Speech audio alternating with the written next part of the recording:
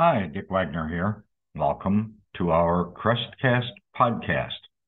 As a co-founder of the Crest Network, my area of expertise is marketing, and especially with route-type marketers. My phone number 419-202-6745, and I'll always take your call. Today, I want to talk to you about something that's probably pretty controversial. TPAs may be killing your business future. The following is my opinion of what they're doing to the disaster restoration and recovery industry. This certainly will be controversial, and it may upset some people. Others will agree with me completely, and some just simply don't know what to think. If you're not familiar with TPAs, I think that's a good thing. Some people refer to them as programs or program work. That's how you would generally define a TPA. First off, a TPA doesn't work for you, and they rarely work with you. My belief is that their primary interest, aside from making money at your expense, is to accommodate and appease and essentially be in bed with the insurance carriers, giving them exactly what they want, which is to pay as little as possible on the claim.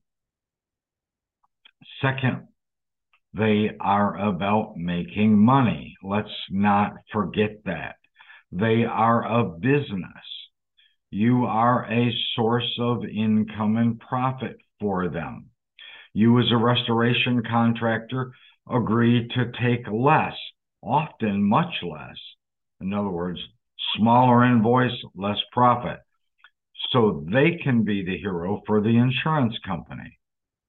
The less the carrier must pay you, the more the TPA can make, either directly or indirectly.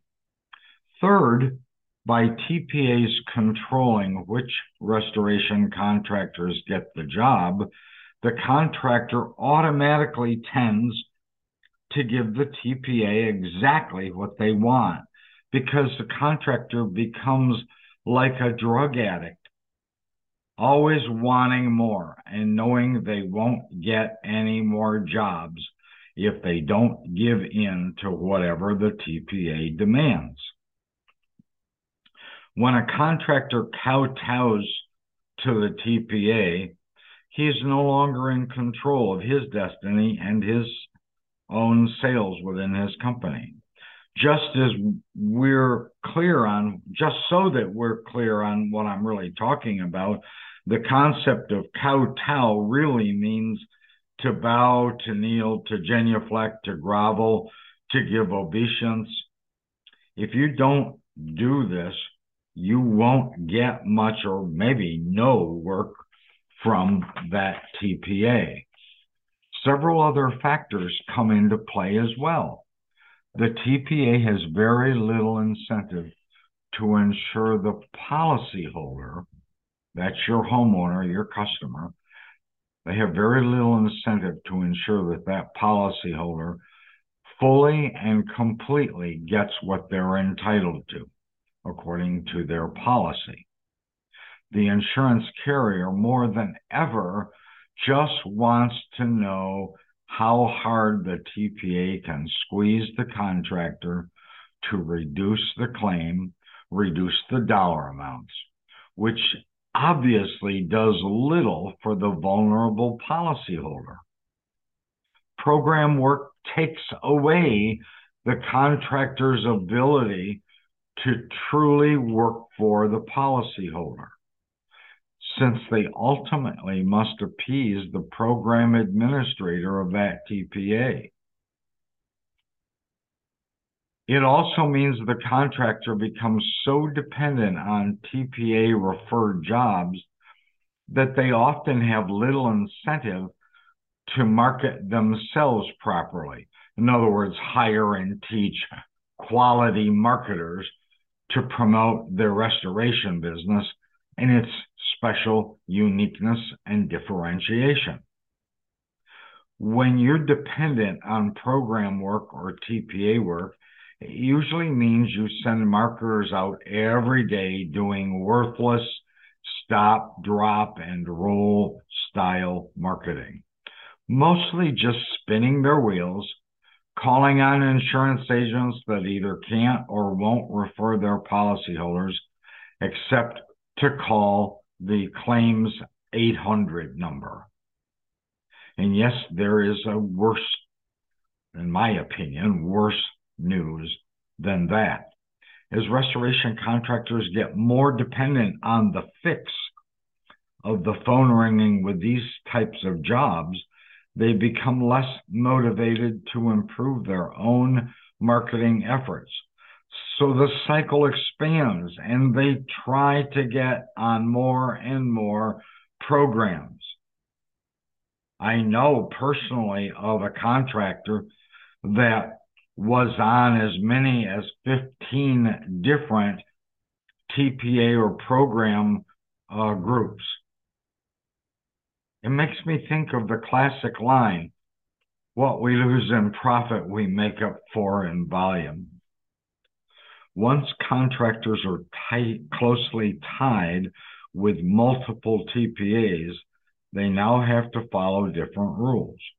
Remember, each program has different requirements. It has different documentation, different response times, different equipment, and some even specify the types of equipment or the brands that they use.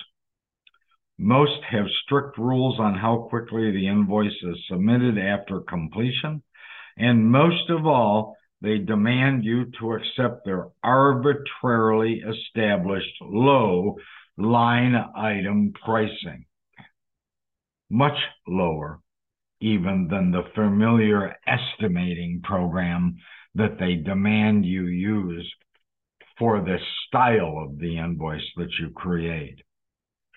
More TPAs, the more TPAs that there are, and there are many, the more insurance carriers are in control of your business, and the less profit you're going to enjoy. Remember what competition often does? It continually brings down the price you can charge. It also means you're truly not working for the client on their loss. But your allegiance must be to the TPA, or you won't get any more of their wonderful referrals. If they continue to grow more powerful, you could easily see air movers, as an example, with a line item price of $5 a day. Beware, that's very possible that that can happen. Certainly, having expressed my opinion and likely upsetting many people, those that don't agree with me might say, they're not good at marketing, so this saves me the effort. Or I don't take these jobs, or if I don't take these jobs and accept their demands, somebody else will. And that can hurt me. That is, however, a poor reason to be in business, and certainly a poorer reason for your business future.